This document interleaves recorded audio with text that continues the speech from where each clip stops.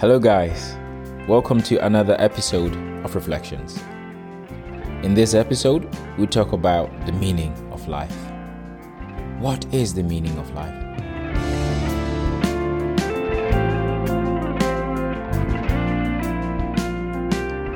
We all have questions regarding our origins, our present and our future. Is there a purpose in this life? Where and how do we find it? In this episode, we go back in history to review how people understood life and its meaning. What were the basis of their understanding? How should we understand life? Is there someone with answers?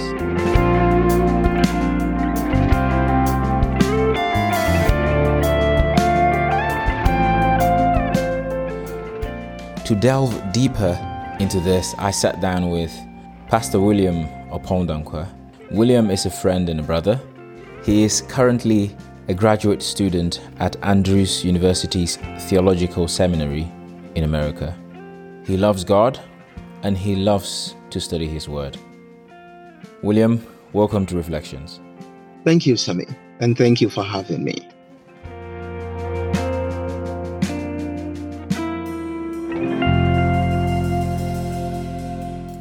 Going straight into the subject, I asked William to help us navigate this concept from the history of the Greco-Roman era. How did they understand the meaning of life? What was the foundation of their explanation? This is what he said. We have great philosophers who've tried to come out with some ideas to explain why we are even in this world. I'll start with one group called the Seminary. This idea was propounded by Aristobulus around 400 BC. And for him, the real goal in life is to seek pleasure. Think only about the present. Try to make yourself happy, and that's it. Aside this group, we have another one called Mohism. And this one was developed in China by a man by name Modi. And for him, life is meaningful when every person shows the same amount of care and attention to every other person. So if you are to show the same amount of care to those around you, your neighbors, that makes life meaningful. We also have what we refer to as the cynics. For them to be happy, each person should form their own thoughts about right and wrong. So if you decide what is right and wrong, then you'll be happy. That is their view of happiness. And we have the great scientist by name Albert Einstein. And he told his son Edward that the highest stage of consciousness is the highest ideal, and that the ability of humanity to think and create something from nothing is the greatest thing. So for him, life is meaningful if you are able to invent something that gives meaning to life. That was Einstein. And we have what we refer to as nihilism. For them, there is no such thing as value or knowledge, and there is no point whatsoever to a person's existence.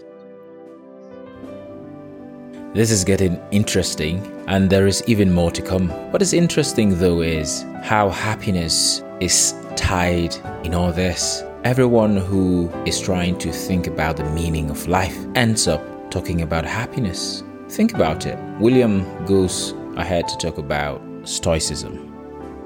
It was the most important philosophy during the 1st century AD. During the time of the Greco-Roman world, most of the populace aligned to this philosophical thought that was developed by Zeno. And he was a student of Crates. Zeno was a man who was highly respected in his time. Go back then in Athens, they respected him that they gave him the keys to the city walls. And they saw him to be someone who held on to high virtues. Zeno, who brought about this idea of Stoicism. For him, he believes that the universe is in order. And the problem we find here is a problem that can be solved with logic or reasoning. So for Stoics, we come to knowledge through the process of reasoning. That's where we come to knowledge to get to understand why we are in this world and why the mess we find ourselves in. And you could correct the mess you find yourself in when you use reasoning. that solves everything. And that was the Stoics. We're talking more on the Stoics because during the time when Jesus came, during the time of Paul, the apostles and those around, the populace held on to Stoicism.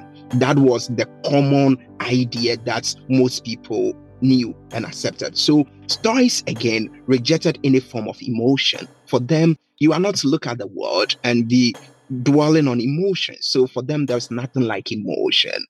Use your reasoning and things will be well with you. So they saw emotion to be an exaggerated impulse. That was emotion to them. So emotion was out of the picture. And you don't even have to pray to any god. You pray to yourself because they believed in a form of pantheism, that everything you see is God. And there is something living in the things we see, which they refer to as the Logos. So with the Logos in man or in humans, you don't need to pray to any other high god or God. You don't have to dwell on emotion. You pray to yourself. Think within yourself and try to come out with solution. You're reasoning out of stuff and you'll be good. That was the idea. So for them, again, they saw happiness as the goal of life and emphasize humans living a virtuous life, which they argue to be a life in harmony with nature. So they see that you have to reason out things and live with nature. You should not do things which is against nature. So you use your reason to try to find solution and you work within nature. That will make you happy. And that is what makes life, makes sense to life. So life is in agreement with nature. And that is why we are here on earth. So try to work with nature and you'll be good. So that's a bit about Stoicism. And for them, right and wrong are determined through reason, as I made mention of. So use your reason and you'll be good.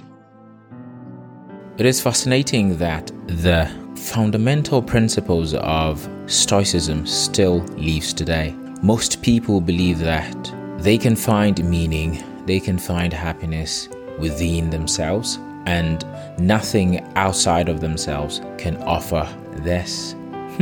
We move on to what Christianity brought, and most importantly, what the Bible has to say on this subject. William talks about a man named Pelagius and then introduces the idea of sin. And with the rise of Christianity and the rise of the Bishop of Rome, there was this great man by name Pelagius. He was a monk from England. Getting to Rome, he saw how these Romans were sinning. They're saying, you are Christians and you are sinning that much. And Pelagius said, you are sinning and you could change your way of life and decide to live well. It depends on you. This comes in with the idea of sin. He came in and he defined sin as an action, which we go about doing it. So if you decide to change your actions, you'll be good. And that makes sense. Christianity came in with the idea that, God created a perfect world.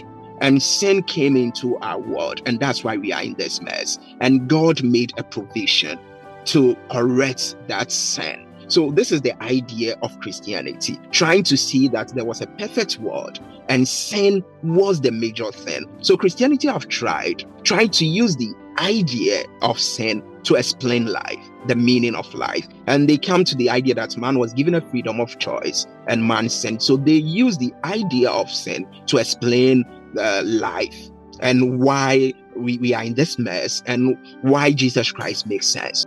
Indeed, Jesus does make sense. Over the years, the ideas that people have come up with in attempts to explain the meaning of life has always been a build-up on the previous one. And comparing with the Augustinians and the rest, you would find that they build up on the ones that were there previously and they added theirs. So we went further to evaluate what the understanding is today, dwelling more on the biblical perspectives.